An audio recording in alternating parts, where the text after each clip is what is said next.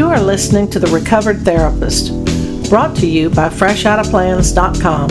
I'm Jeannie Griffin, and I'll be your host. Instead of focusing on labels, diagnoses, and psychobabble, we keep things honest, simple, and hopeful so that you can grow personally and spiritually. Thank you for joining me. Today I want to talk about affirmations and denials. Now, in the 1930s and 40s, there was a group of writers that were called metaphysical writers or writers of truth, capital T-R-U-T-H. One was Emily Cady, another was Florence Scovel Shinn, and there were many men, Emmett Fox, Ernest Holmes. Most of the men became well known, and some of the women did not. But I ran across a book called The Game of Life and How to Play It by Florence Shinn, and began reading her works, which are phenomenal, I might add. And they really have changed my thinking and changed my life. And then I ran into Emily Cady, who wrote about affirmations and denials. And so I want to speak to those two things. In one of my other podcasts, I talked about our power as human beings to make things, not create them like rivers and trees and animals and stuff like that, but to use our thoughts and begin to harness those thoughts so that they have power. And we all know that, if you wake up during the, in the morning and you think, oh, yuck, yuck, what a horrible day, then you're going to have a horrible day. We call that a self-fulfilling prophecy. Well, in the same way, the metaphysicians taught people there's a group called New Thought, Ancient Wisdom, and they use these old thought processes to harness the power, the feeling behind the thought. The thought itself doesn't have any power. But when it is aligned with the energy and the feeling of this greater concept, it can become powerful and it can come into manifestation. So let's talk first about using these lessons in truth or this set of affirmations or denials. They're not magic. And like I said, they have no power of their own. But what they do is they train a person's mind, allowing them to remember basic things that these metaphysicians believe, like there is only one power, one presence, and that which we sometimes call God. Now, during the 30s and during this metaphysical movement, and today, science of mind, which is not Scientology and it's not Christian Science, it was a group that came out of the writings of Ernest Holmes. It used to be called the Churches of Religious Science, have recently changed their collective name to the Centers for Spiritual Living. So those thinkers would use this whole concept, there is only one power, and that this power of, quote, the devil, is just man separated from spirit or God. A spiritual mentor of mine used to call that pockets of separation, when we're behaving out of our humanity and not reacting and behaving out of our higher being, our higher self, and aligning ourselves with higher purpose. Florence Shinn says there are three parts to the brain or the mind. One is the superconscious, which she says is aligned with the too good to be true God mind, or divine mind, as she would call it. And then there was the conscious, which, it's the appearance of what we see around us. But the most important part is this thing called the subconscious, which Shin referred to as scissors of the mind. And she went on to say that if you don't know what is in your subconscious, that's what you're going to be manifesting. For example, if I've had bad experiences with, just you name it, jobs. All jobs are boring. I hate my job. Then I decide one day I'm going to change and go look for a new job, but I'm going to find one that's wonderful. Well, if I haven't changed my thinking, then I'm going to draw a boring, yucko job to me. And then I'm going to say to you, see, I told you, I proved to you that all jobs are horrible.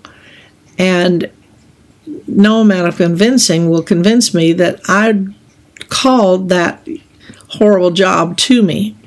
Same way with, if all my experiences are my boyfriends are all horrible people, and I come away with, all men are bad, or if I'm a male and I come away with all women just want money, then that's what's in my subconscious, and that's going to be cutting out my future, the scissors of the mind, that one thought. So I can go and say, I've given up dating, forget that. And then, finally 2 years, 3 years later, I say, okay, I think I'm going to start dating again.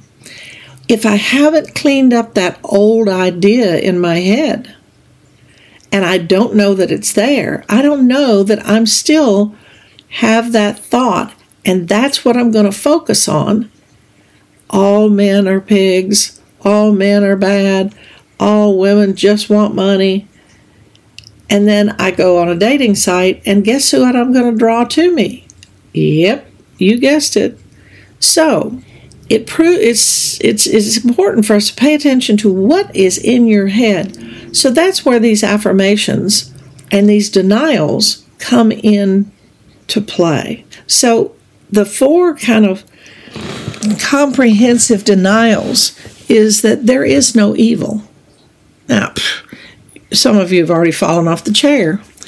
There is an appearance of evil.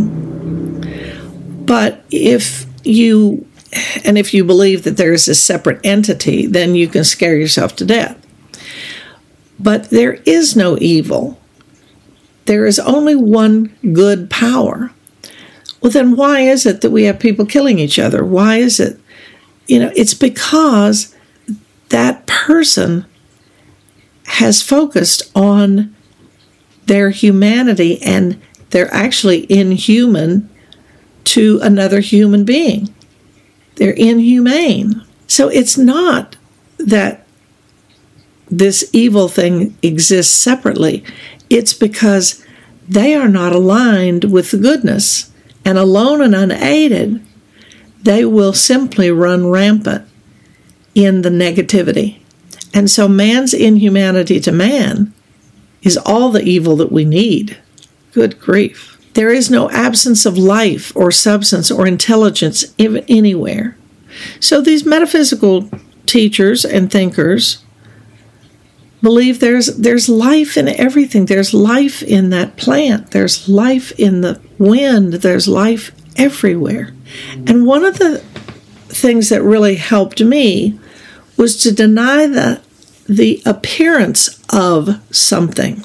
Now, I had an aunt who really paid attention to this thinking in her mind and what her thoughts were manifesting. And I'd love it when she came to visit, because the door to her room would be cracked open, and I would see her in the morning sitting in bed and reading these books and looking up and pondering them. And I thought, we go to church, but we don't do anything like that. And there was something magical about watching her do this. And one day, we were all in the living room, and she was standing behind my father's chair, and the news came on. And they were giving the death count for the war that we were involved in at the time.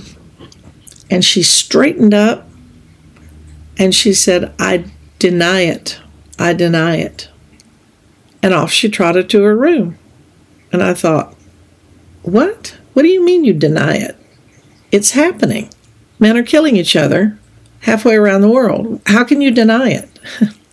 I didn't ask her at the time for a number of reasons, but I now understand. She was denying the appearance of man killing man. She was denying the appearance of that baseness of human nature. And she was trying to rise above and focus on mankind loving each other, mankind doing kind things for one another. We know we're capable of it. It happens when we all face some sort of catastrophe. It seems that we rise above the occasion and help each other. But just in day-to-day activities, it's man for man and dog eat dog.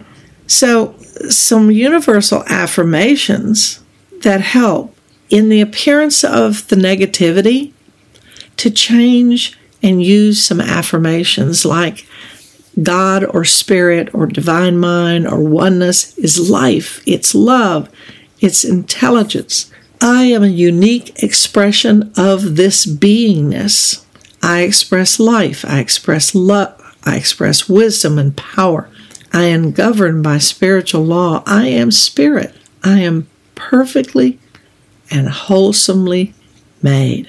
I am goodness. I deny the appearance of disease in my body. That's one that helped me when I was going through cancer. I deny the appearance of disease. Divine will always bring forth my greatest good. When I'm aligned with spirit, I cannot fail. And one more that is just universal. God in me is infinite wisdom. I know just what to do.